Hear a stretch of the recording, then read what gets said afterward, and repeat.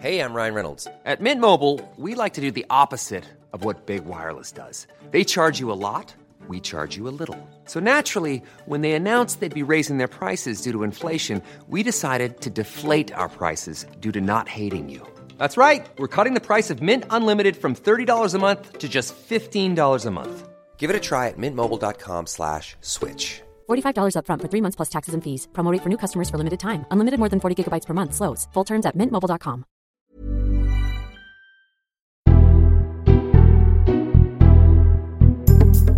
Hello, this is the Red Box Podcast. I'm Matt Chorley, bringing the best of my Times radio show. You can listen live Monday to Friday, 10 to 1, on your DAB radio, on your smart speaker, or download the Times radio app. Get 3 hours of politics without the boring bits.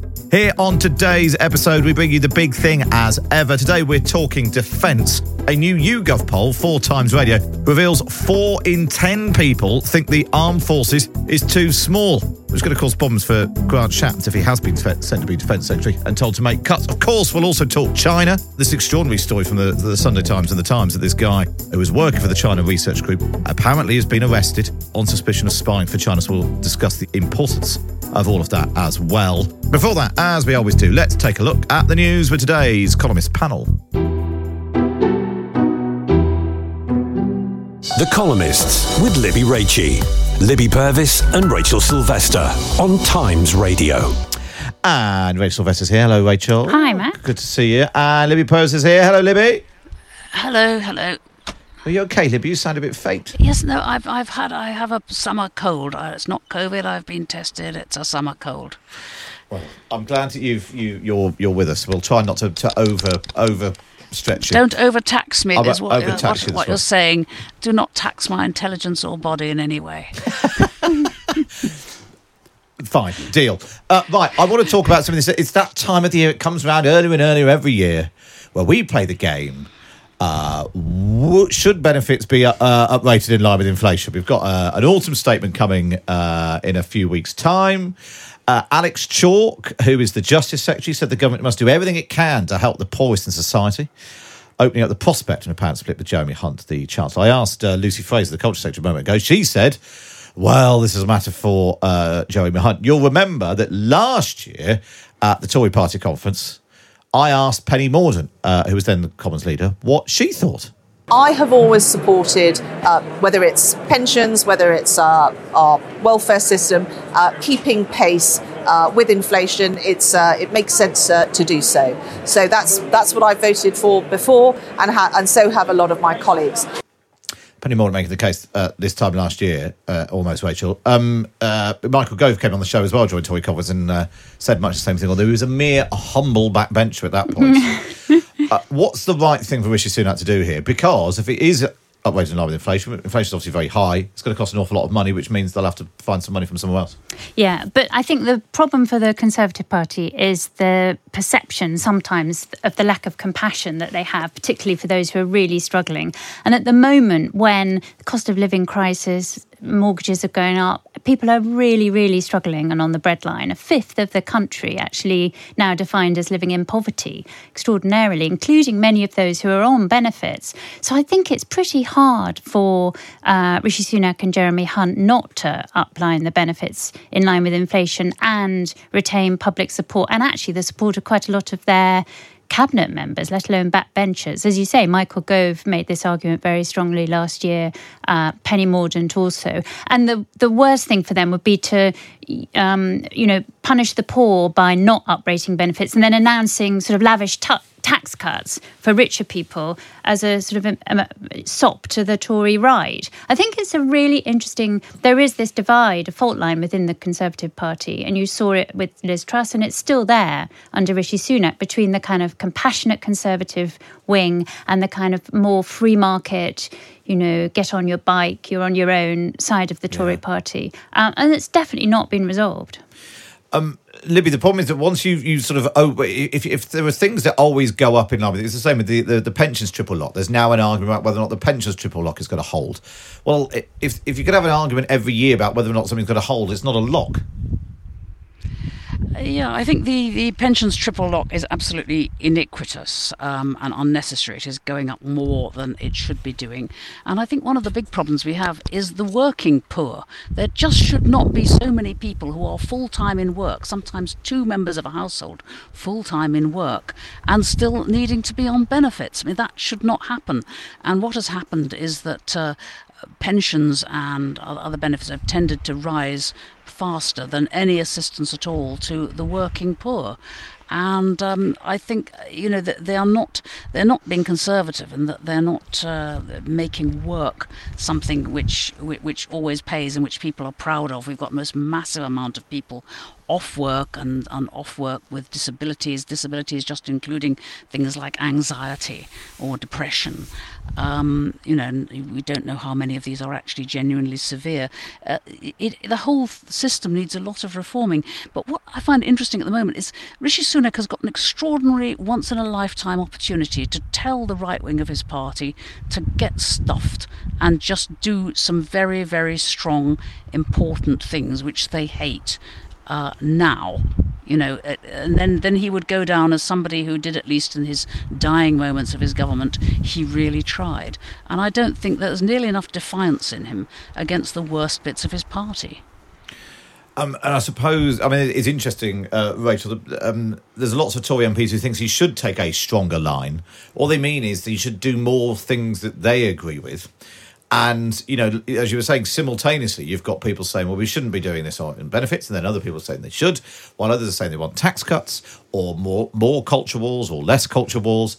And ultimately, in the end, Rishi Sunak's got to pick a side, hasn't he? Otherwise, he's just sort of melange vanilla nothing in the middle. Yeah, I think Libby's right. And the point Libby makes that actually there's this sort of myth on the right of the Tory party that benefit claimants are all kind of welfare scroungers lying around. George Osborne had that line about, the curtains twitching while everyone else was going out to work. But actually, a lot of the people who are in poverty, who are relying on universal credit, are working incredibly hard.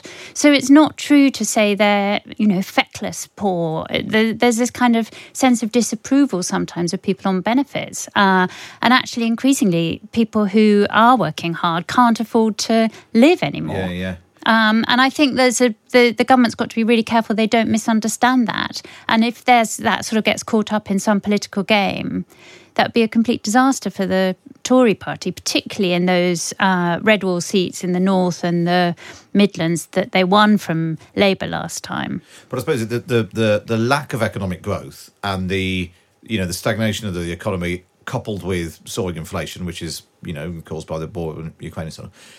That's what's putting a squeeze on people's income. That you do have so many people in work. If the economy was booming properly, then people's wages would be growing, and they wouldn't be relying on the state. As a sort of a sort of circle of doom, really. And remember, part of that circle of doom was Liz Truss promising unfunded tax cuts and not promising to uprate the benefits, which sort of accelerated this doom loop.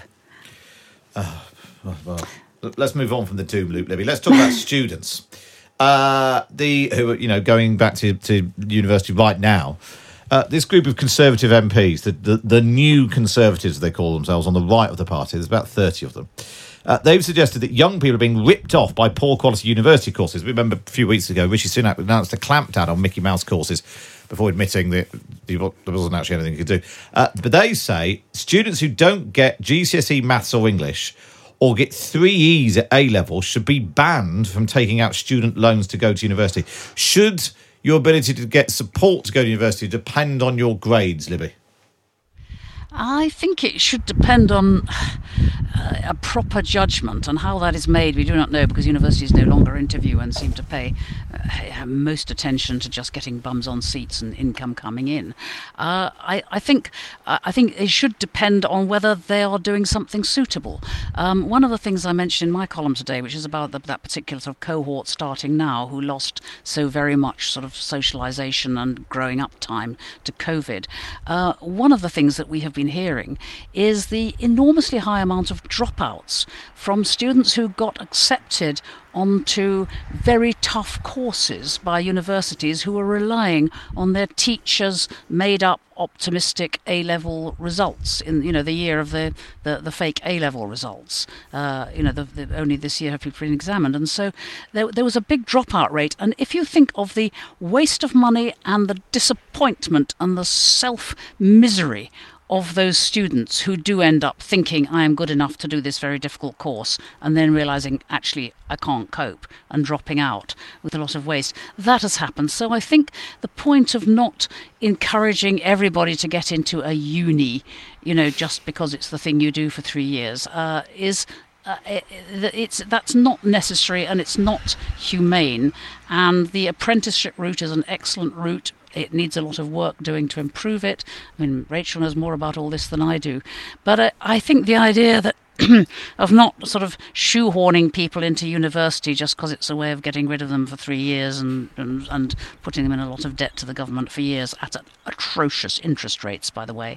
I think there's a small kernel of truth in what those MPs are saying. What do you think, Rachel, given everything you've done with the Education Commission? Yeah. Is this a good idea? Should there be a standard of saying, look, you can't... I mean, what's the point of going... if you've really struggled with GCSEs... should you be getting into so much debt for what's probably not going to be a very good university course? So I think Libby's right and the MPs are right that there needs to be a rebalancing to have more focus on apprenticeships and not assuming that, half of people should go to university necessarily. But I think the problem with this particular proposal is it's sort of punishing the students who've been let down often by the education system when there aren't enough apprenticeships or opportunities for other routes for people to do. So what they need to do is build up those vocational alternatives so they're genuinely enough of them. Because at the moment, I mean, some of the apprenticeships are absolutely brilliant. Yeah. Something like the Dyson apprenticeship for engineering is more oversubscribed than lots of university courses, Oxford or Cambridge courses.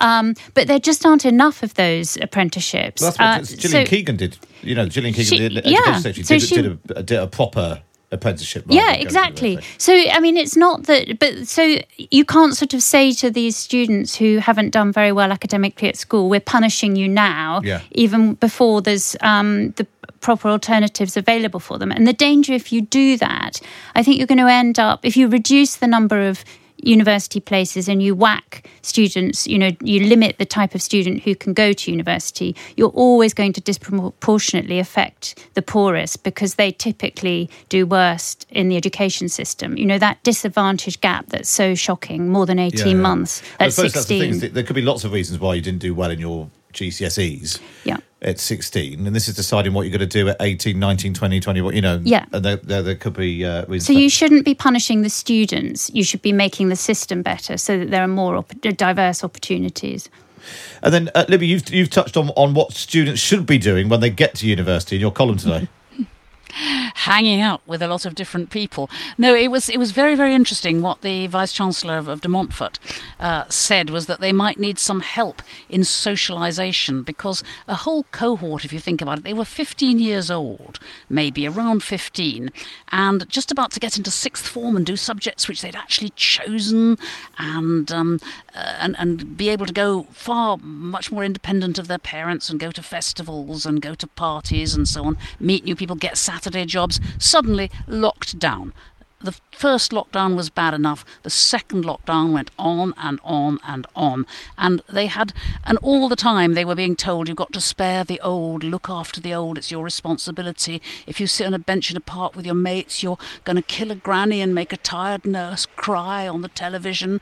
And this stuff does get into people's heads, a sense of other people being a bit dangerous.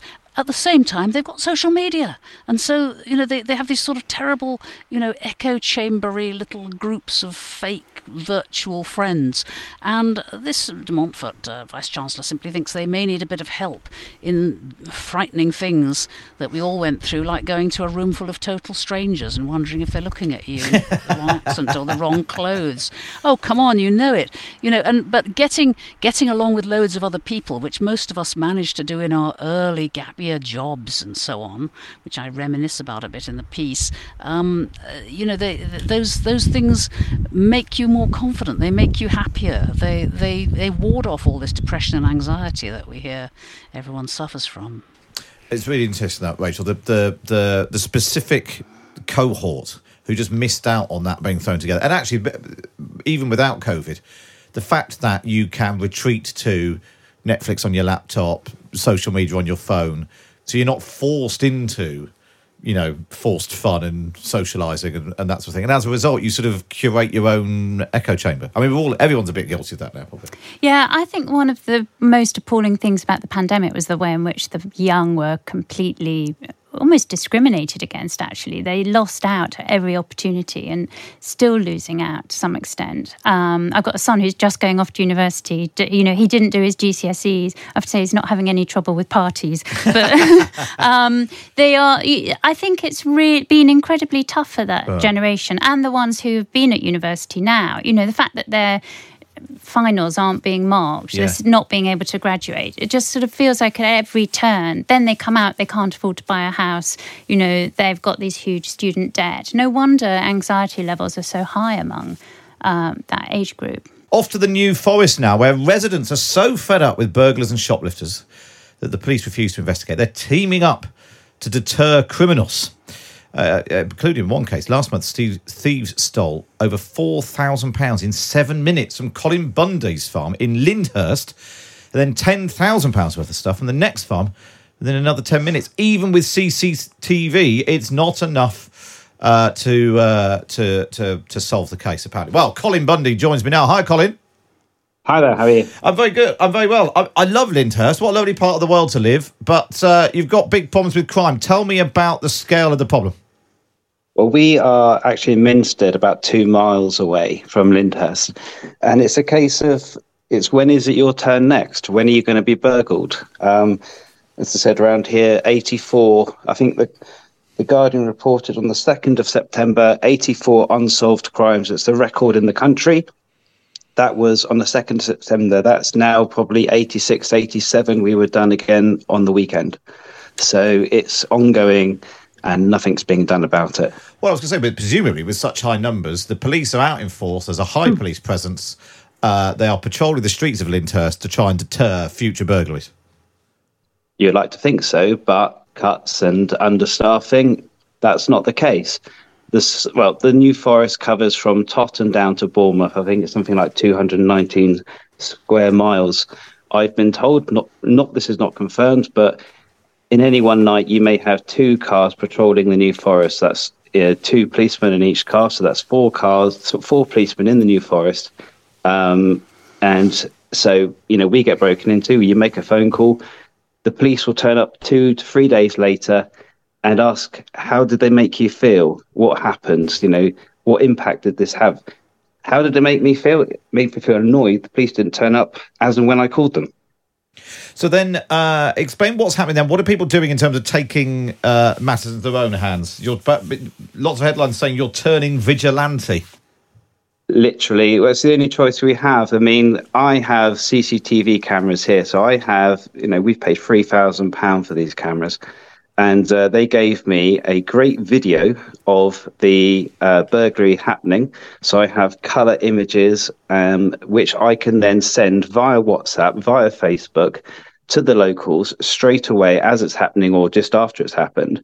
And they then can look out for the cars, the vehicles, the people, and they can report it to the locals, say that it's happening now.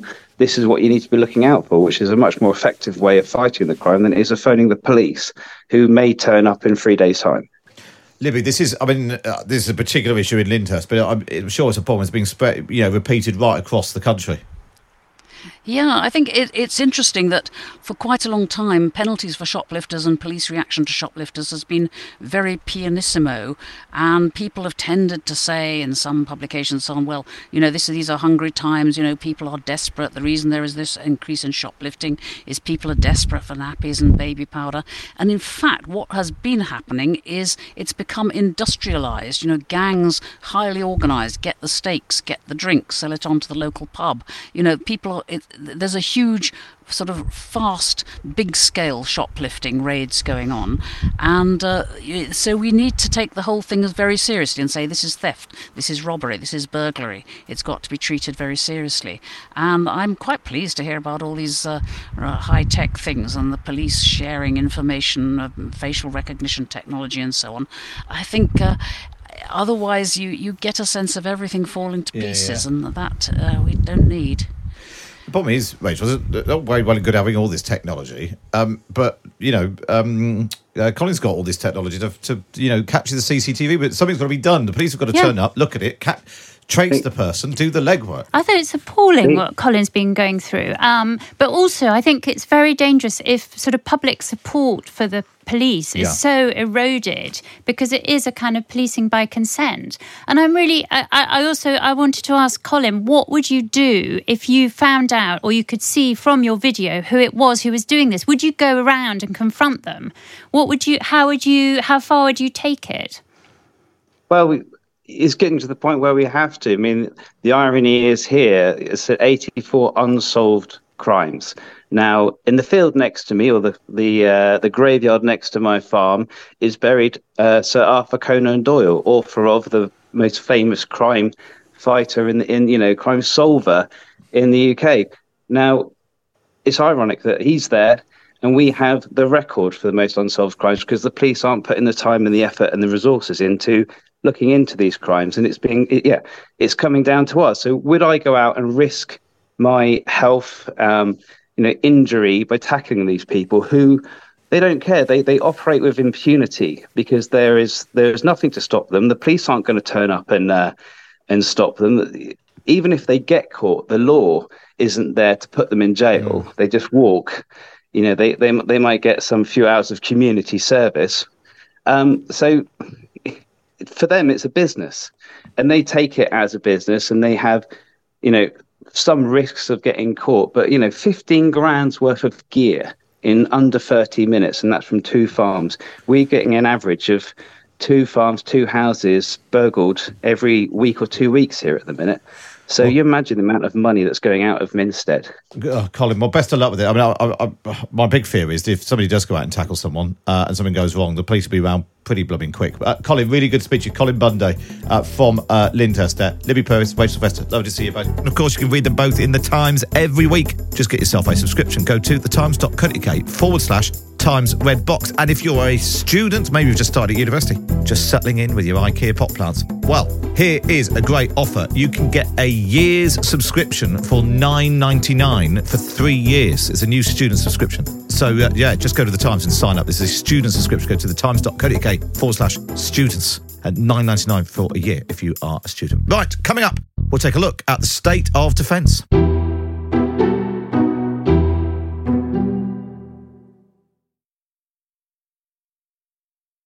You're listening to the Red Box Podcast now. It's time for this. The Big Thing on Times Radio.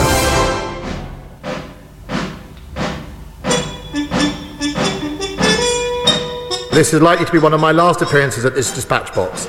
It's been the greatest privilege to have served as Secretary of State for Defence for the last 4 years. I have run complex infrastructure-heavy departments in the past. Don't underestimate me when it comes to defending the country or the department. Yeah, there's a changing of the guard at the Ministry of Defence. Ben Wallace is no longer Defence Secretary. Grant Shapps has replaced him. And he's got quite the formidable intro. The largest war in Europe since 1945. A military badly wanting a government to commit to greater investment in response to that war in Ukraine, and looming threats beyond, including that posed by China. So we're going to take a look at the challenge ahead with a former chief of the General Staff and an expert on emerging reforms of warfare. And then we're going to hear from the Shadow Defence Secretary, John Healey, about what Labour might do differently. But let's begin by joining me in the studio is the former Chief of the General Staff, Lord Dannett, the author of a new book called Victory to Defeat, the British Army 1918 to 1940. Good to see you. Thanks so much for coming in. Let's start by talking about the state of the armed forces. We asked YouGov to do some polling for us and take a look at the issue. 41% of people think the UK's armed forces are too small to defend the nation. Are they right? Well, Matt, good morning. Very good to be here and to join you. Yes, I think that 40% are right. Of course, it makes you wonder what the other 60% think. But well, I think that there aren't many people who think that it's that the armed forces are too small. Put it that way. 22%, so it was about the right size. 31% said they didn't know. And the rest said it was the armed forces were too large. So, yeah, it's the biggest group think that it's too small. The serious point, of course, is that 40% is right, in my view, and that view is shared by many people. Indeed, last week we had a debate in the House of Lords. There were 29 speakers, and all 29 speakers in the House of Lords, perhaps fairly predictably, all argued that we should be spending more money on defence. And you ask yourself the question, why? Well, Frank, you don't have to look very far, and we see a very bloody war being fought in Ukraine. Yes, the government's integrated review, which was published in 21 and refreshed earlier this year, talked about a tilt towards the Indo-Pacific, and that's fine. That's recognising the competition, the challenge from China. But then, of course, we have got this bloody war in Ukraine, and we have to remember that we are a European country, that we play an important part in the security, infrastructure and architecture of Europe. And many other countries, Poland in particular, are significantly increasing their defence expenditure, and we're not. And there is a parallel here, and I do come back to the parallel we draw in my book, Victory to Defeat, 1918 to 1940. How was it that we, with allies, beat the Germans in 1918, and less than 22 years later, our army was defeated in France in May-June 1940. And you just look at the paucity of expenditure on our armed forces, and particularly on the army in the interwar years. Now, these figures are interesting. In 1935, we in this country were spending 3% of GDP on defence. Currently, it's just over 2%. But in 1939, when the bad stuff hit the fan, it had to shoot up to 18%. And in 1940, it was 46%. Now, do we want to run the risk of having to learn the lessons of history again? Or should we not be increasing our defence expenditure now to make sure that this country and our people are secure against not just a threat in Europe, but actually an aggressive dictator who's already launched a vicious war? A counterpoint would be that part of the reason why the armed forces were shy, I think it was down to 152,000 now, about half of those are in the army and the rest are split between the Navy and the RAF, is that Britain is not about to embark on another Iraq and Afghanistan. You know, the political, I mean, we couldn't even get involved in Syria. The political will to launch an offensive like that just isn't there, regardless of what might happen abroad. And nobody's really realistically expecting anyone to invade Britain. So although there are, clearly there are issues about providing, military support and probably money to Ukraine, but it's not the same situation as the 1930s, is it? It's not the same situation, but there are strong similarities. Yeah. We are a key member of NATO. Yeah. Now, Ukraine is not a NATO member. Ukraine is fighting its own battle, and we are supporting Ukraine as a sovereign country to try and regain totally its own territory. But that's not going to wish the threat from Russia away. Even if Putin goes and is replaced by someone else, we've got a very aggressive Russia at the present moment. And therefore, it's incumbent on NATO to make sure we have strong deterrent forces to make sure there is no further expansion. Now, I go back to the analogy of the interwar years. After the First World War, there was an absolute determination that had been the war to end all wars. Yeah. And there was a government policy, there would be no major war for 10 years. And that rolled on year on year on year. Consequently, when Hitler became a threat from 1933 onwards, and he pushed, reoccupied the Rhineland, invaded Sudetenland, took off a chunk of Czechoslovakia, we had no army that we could deploy to say to him, stop. And there is a very strong argument that if we had deployed an expeditionary force of, say, 4 to 6 divisions, along with the French, that would have caused Hitler to back down, and we may never have got as far as having to fight the Second World War. You're absolutely right. We can't see anyone wanting to attack this country at the present moment. But you can't ever predict the future. Russia is an aggressive threat. And then, of course, remember that this country is one of the 5 permanent members of the UN Security Council, G7, G20, all those international obligations. So who knows where we're going to find ourselves having to deploy troops in the future. It was only 10, 12 years ago, when I was the army chief, that we were fighting campaigns in Iraq and Afghanistan. Who can say never again?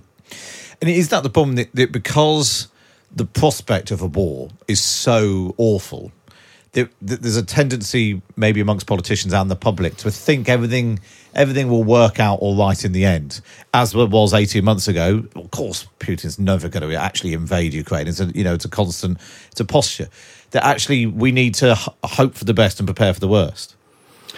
It's fine to hope for the best, but as long as you do prepare properly for the worst. Professor Sir Michael Howard famously said, "Think about predicting the future is not to be so wrong that when the future reveals itself, you can't adjust very quickly."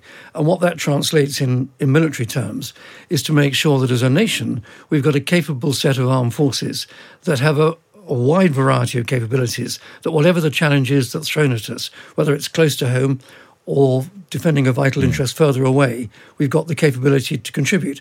Now, almost certainly contribute with allies in an alliance like NATO or a coalition basis, rather like the two Gulf Wars, but to make sure that we can maintain our international obligations. Do you think as a country we need to prepare for the prospect that we would see British troops deployed in a conflict in the foreseeable future?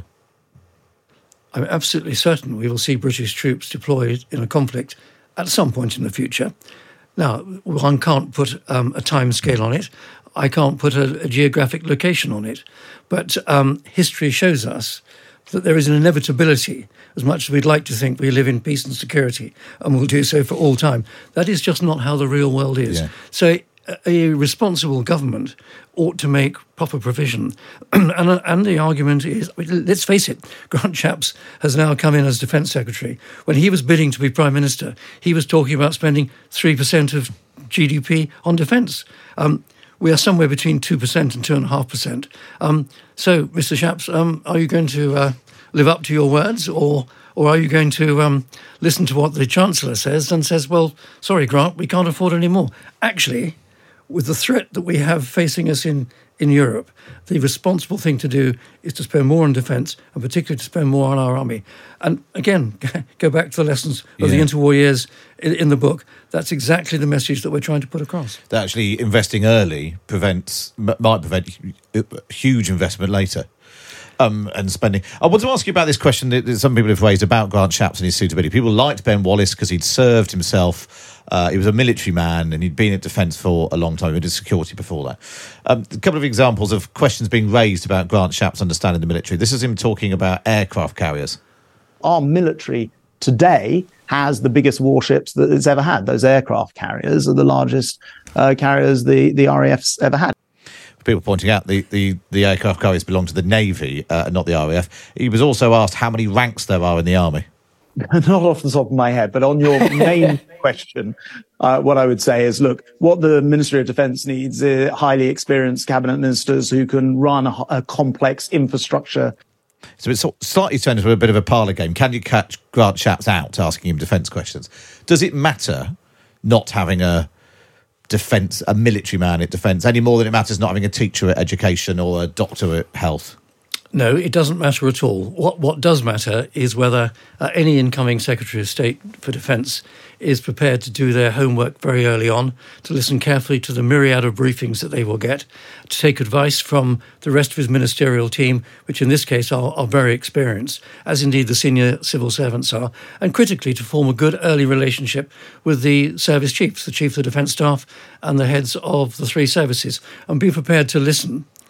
And when defence works well is when the Secretary of State gets on delivering the politics and the service chief get on delivering the military capability. Keep that in lockstep, the thing will work well. So I just wait with interest to see how Mr. Shapps get on. I wish him all the very best. It's a complex and a difficult portfolio in defence, but I hope he does well.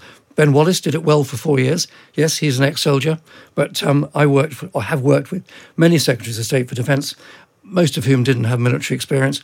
It's fine, provided that good relationship is there. Just stay with us. We've been sort of looking back at the history and what we can learn from history. Let's look to the future as well. We could bring in Elizabeth Brough, a resident fellow at the American Enterprise Institute, who's on the line. Hi, Elizabeth. Good morning. Just wonder your reflections on what Lord Dannatt was saying about the need for the armed forces, to grow, to match the threat of Russia, and learning those lessons from history. What for you do you think the future looks like? Is it as gloomy as it was in the 1930s? Well, it's certainly gloomy, but it's gloomy in different ways, or perhaps additional ways.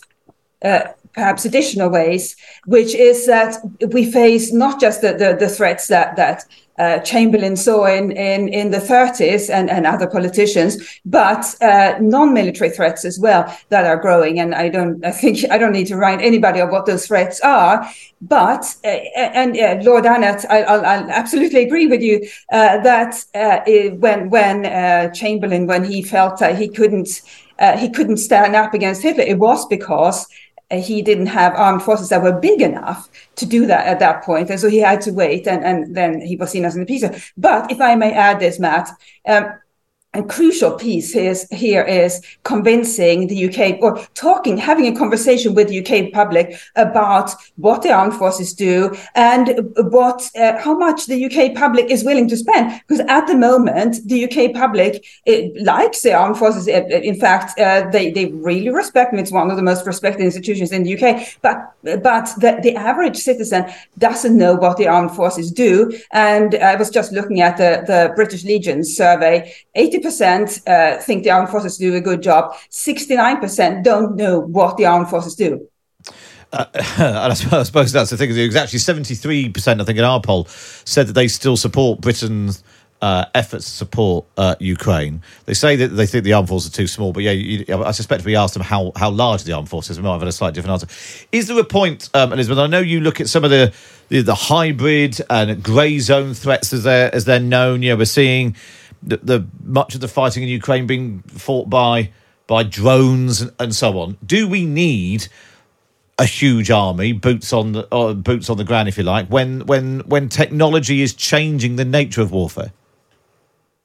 Well, see, this is the really challenging part, that we need both kinds. And the question is, who should do the non-kinetic part? So the armed forces are very good at military defense, clearly, but who's supposed to do the other part? And at the moment, we don't have a government department or agency that does defense against non-kinetic threats. Obviously, we have intelligence agencies, but we don't have agencies that detect and counter subversion of all kinds, or indeed aggression of a non-military kind. And so there has always been this expectation that whatever happens, the armed forces will take care of it, including when there are problems stocking supermarket shelves. People think that, we can always ask the British Army to do it if nothing else works. Well, the armed forces aren't big enough to do that too, if they are supposed to do the military defense that is their expertise. Yeah, absolutely. We should talk about Ukraine. We should talk about China as well, Lord Dannett. What have you made of the revelations in the Sunday Times and the Times about this researcher? His name's Chris Cash. He's put out a statement this morning saying, denying these allegations, although he does appear to be the guy who has been arrested on suspicion of spying for China. How concerned should we be about the threat from China? I think we should be very concerned about the threat from China. There is the focus on this chap, and he's denying being involved. That's totally irrelevant. Other people could investigate whether he's guilty of some kind of nefarious activity. But the wider point is, and on another station this morning I heard a former head of MI6 talking, we all know that China is being very aggressive in the way it wants to compete with the West. Many of our things that we think are secure, our conversations, our business transactions, the Chinese have penetrated for quite some time. They will compete very aggressively, and we have to protect ourselves, and we also have to compete. We need to take the threat from China, both in a security sense and in an industrial and commercial sense, very, very seriously, and make sure that we protect ourselves and compete. Elizabeth, is it right you've crossed, your paths have crossed with this Chris Shaw guy? Correct. Yes, and I think, Matt, what strikes me about this is now he says he's innocent. I have dealt with him because he, as was his was his job in this position. He dealt with academics like me, and in fact, at one point asked if he could co-author a piece. Now, I only exceptionally rarely co-author pieces, so I didn't. But it's the nature of this sort of semi-academic role means that you can reach out to basically anyone, and it's perfectly legitimate. And I think that's why these positions are perhaps more exposed than many other functions, because basically anything you do looks legitimate in some way, or is the legitimate work of somebody doing that job properly. And as a result, it's very attractive, perhaps to hostile regimes seeking to undermine our society. Well, we should stress it. So Chris Cash is 28. He was the director of the China Research Group, which was linked to Tom Tugendhat's now the Security Minister, Alicia Cairns, who chairs the Foreign Affairs Select Committee. He was arrested under the Official Secrets Act. Rishi Sunak then raised this issue with the Chinese Premier only yesterday. In his statement, he said, I feel forced to respond to the media accusations I'm a Chinese spy. It is wrong that I should be obliged to make any form of public comment on the misreporting that has taken place. However, given what has been reported, it is vital that it is known that I'm completely innocent. I've spent my career to date trying to educate others about the challenge and threats presented by the Chinese Communist Party. To do what has been claimed against me in extravagant news reporting would be against everything I stand for. But plenty more on that, I'm sure, in the House of Commons and so on. Questions been asked about security and vetting. Just finally, Lord Danner, before I let you go, the challenge, at what point does the economic threat posed by China, which is obviously huge because it's a huge economy, actually drift into a military threat that Britain should be worried about? Well, it comes back to the basic point that Britain, with allies, and in particular, it's the United States that's taking the lead in containing Chinese expansion in that part of the world, because, let's face it, America is a Pacific power. We are, as good allies of the Americans, are in support, and that's why we have a capability which we can contribute. The important thing is that the theme of our relationship with China should be competition. It can be aggressive competition. What we absolutely need to avoid is getting into military conflict. Of course, the issue of Taiwan crops up fairly regularly, and it's important that the United States gives very clear security guarantees to Taiwan, because there are very many other interests in that part of the world, not the least of securing South Korea and Japan to an extent, who rely on American security guarantees. So Taiwan is a very important litmus test, if you like. But the theme with our relationship with China should be competition, aggressive competition if necessary. We've got to avoid conflict. Yeah. But come back to my basic point, back to the interwar years, is that if you don't have a capability that is credible, you can't deter someone who should be who wishes you ill and might be aggressive against you. Times Radio with Matt Chorley. Very good morning to you. Good to have you with us, Matt Chorley on Times Radio. We're talking defence on the show today. We've had some polling from YouGov, asked the British public what they think about the size of the armed forces. 41% said the armed forces were too small. 22% said it was about the right size. So what's that? 60, almost 2/3 of people. A third didn't know, and only of about 1 in 10, a bit less than that, thought the armed forces were too large. Amongst people who voted Conservative in 2019, 61% thought the armed forces were too small. But let's now speak to John Healey, Labour's Shadow Defence Secretary. Hi, John. Good morning. So, John, are the great British public right? Are the armed forces too small? Well, they're right. And Labour's been arguing for more than 2 years for the government to halt further cuts to the British Army. It's set to be the smallest since Napoleon's time. And if you look across all the forces, they've cut since 2010 45,000 full-time forces personnel. That's a third of the number we've now got left. So how big would the armed forces be under a Labour government? Those are decisions that we can only take and rightly take as part of a bigger plan. That's why I've said that within the first year, if Labour do get into government, we'll undertake a full defence and security review. It'll be there that we'll be able to get access to the information about costs, about the threats we face, the capabilities of our adversaries, and also the state of our own forces. So it'll give us the basis for making the big long-term decisions about defence planning and the sort of budgets required to keep Britain safe. But I'd just say to you, Labour will always spend what's required to keep the country safe. And if you want a measure of what politicians do rather than what they promise, in the last Labour year of government in 2010, we were spending 2.5% of our gross income, our GDP, on defence.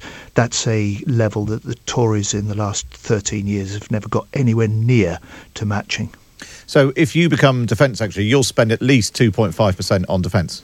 No, we'll make the judgments about what's needed as part of that first... John, you were just boasting about how Labour spends 2.5% on defence. No, I was saying judge politicians on actions, not words. Well, no, I'm judging you on what you're going to do in government if you win next year, not what you did 13 years ago. So I've been very clear. Most of the most important information to make these firm decisions, fix these figures, as well as defence plans, cannot be done in opposition. We don't have access to that highly classified information. That's why in that first year we'll undertake a full defence review and we'll make such decisions as part and parcel of our planning for the long-term future. But we will defend this country. We will keep our citizens safe. And Keir Starmer and I both served in government. We know this is the first duty of any government. I suppose people listening to this, John, will think you want us to vote for you. You won't tell us what you're going to spend on defence, and presumably you won't tell us how you would raise that money to do it. Don't the public deserve some honesty? That you might say we're going to put a penny on income tax in order to grow the armed forces, because you say they're too small, and to spend maybe 2.5%, maybe more. Others have, Grant Shapps, when he ran for, as Richard Dunner was saying a moment ago, Grant Shapps, when he ran for the Tory leadership, he said, promised 3%. Don't you need to say something before a general election on what could be billions and billions of pounds and national security, other than we can't tell you yet? I think you make my case for me. People are right to judge politicians on what they do, not what they say. Grant Shapps... No, but you're in opposition, so all we have is to go on is what you say. No, so they were making those promises in government. I can't and I won't make those decisions until we're in government, until we have access to the information required, until we make the sensible long-term decisions. But we will need to end the hollowing out of our armed forces, as the previous Defence Secretary Ben Wallace described them over the last 13 years. We will need to fulfil our NATO obligations in full in the face of growing concerns that Britain has the capability of doing that. And we will always be driven by the threats and not by the costs. But I suppose, isn't this part of the problem why people get frustrated with Labour politicians? You're very good on the analysis on the Conservative failing, as you portray it. When we come to the question, well, what would you do instead? Whether it's concrete in schools or hospital waiting lists or any number of issues facing the country, your answer is you just have to trust us and wait and see. We'll tell you later on when we're in government. No, we will do what's necessary to defend the country and keep citizens safe. Now, that means redoubling our British leadership within NATO. That's been lacking in recent years, making sure that we will fulfil in full our NATO obligations. It means rebooting the moral covenant the country makes with our armed forces. It is unforgivable that the level of satisfaction with service life has now plummeted to record lows, that 4,000 service personnel are living in accommodation that is so poor even the MOD won't charge them rent. And so we will implement and put into legislation in full the Armed Forces Covenant, and we will legislate to establish an Armed Forces Commissioner as an independent voice reporting to Parliament that can put ministers on the spot as well as service chiefs when they don't do the job of making sure our forces have the equipment, the housing, and their families aren't supported properly, as we've seen in the last 13 years. You mentioned that leadership in NATO isn't. I mean, it seems a bit of an unfair charge there. That actually the UK's response to the situation in Ukraine has been widely praised around the world. Our relationship with NATO is so good. At one point, Ben Wallace was in the running to lead it. Don't you have to give the government some credit for that? And in fact, if you look at, despite their total collapse on lots of other issues, when it comes to defence, the YouGov monthly tracker is the only issue the Tories are still in the lead on. The Tories, 26% trust the Tories on defence, only 19% trust Labour on the defence. You've got a long way to go to make up the idea that Labour can be trusted with the defence of the country, haven't you? Of course, we have a lot more work to do this side of the election, but I base my points on the fact that this is a government that has not spelt out its vision for how Britain will lead in the next 10 years in NATO. It faces growing questions from military chiefs and other countries about our ability to fulfil our basic NATO obligations. But I do pay credit to the government for the leadership it's displayed over Ukraine. Ben Wallace has been great at getting military support to Ukraine, in helping other countries do more, and in that, and in reinforcing NATO allies, the government has had Labour's total support throughout, and that will continue. Just finally then, on the question of, is the armed forces too small, too large, or about the right size? You appear to agree it's too small. After, let's say, 5 years of a Labour government, will the armed forces be bigger? I've argued for a halt in the planned cuts to the army. And as Keir Starmer has as well. That's an important first step. But we can only fix those plans. We can only do so as part of a full defence and strategic review. We'll undertake that within the first year. And we'll also, in the first 100 days, undertake a NATO test of the major projects to make sure that we can fulfil our NATO obligations. I'm not asking you for numbers and pounds, shilling and pence. You won't even say that the Labour government would have a bigger armed forces? Because quite evidently, in order to fix those figures, you have to have the plans. You can base your plans on an assessment of the threats. And sad to say, unlike in other countries, we don't have a system in Britain where those in opposition like me and Keir Starmer have access to the classified information that would allow us, in advance, rightly, of winning the election, to make those judgments. John Healey, really appreciate your time today. Labour Shadow Defence Secretary joining us on Times Radio. And that's all we've got time for on today's episode. Don't forget to hit subscribe so you don't miss any future episodes. But for now, from me, Matt Chorley, it's goodbye.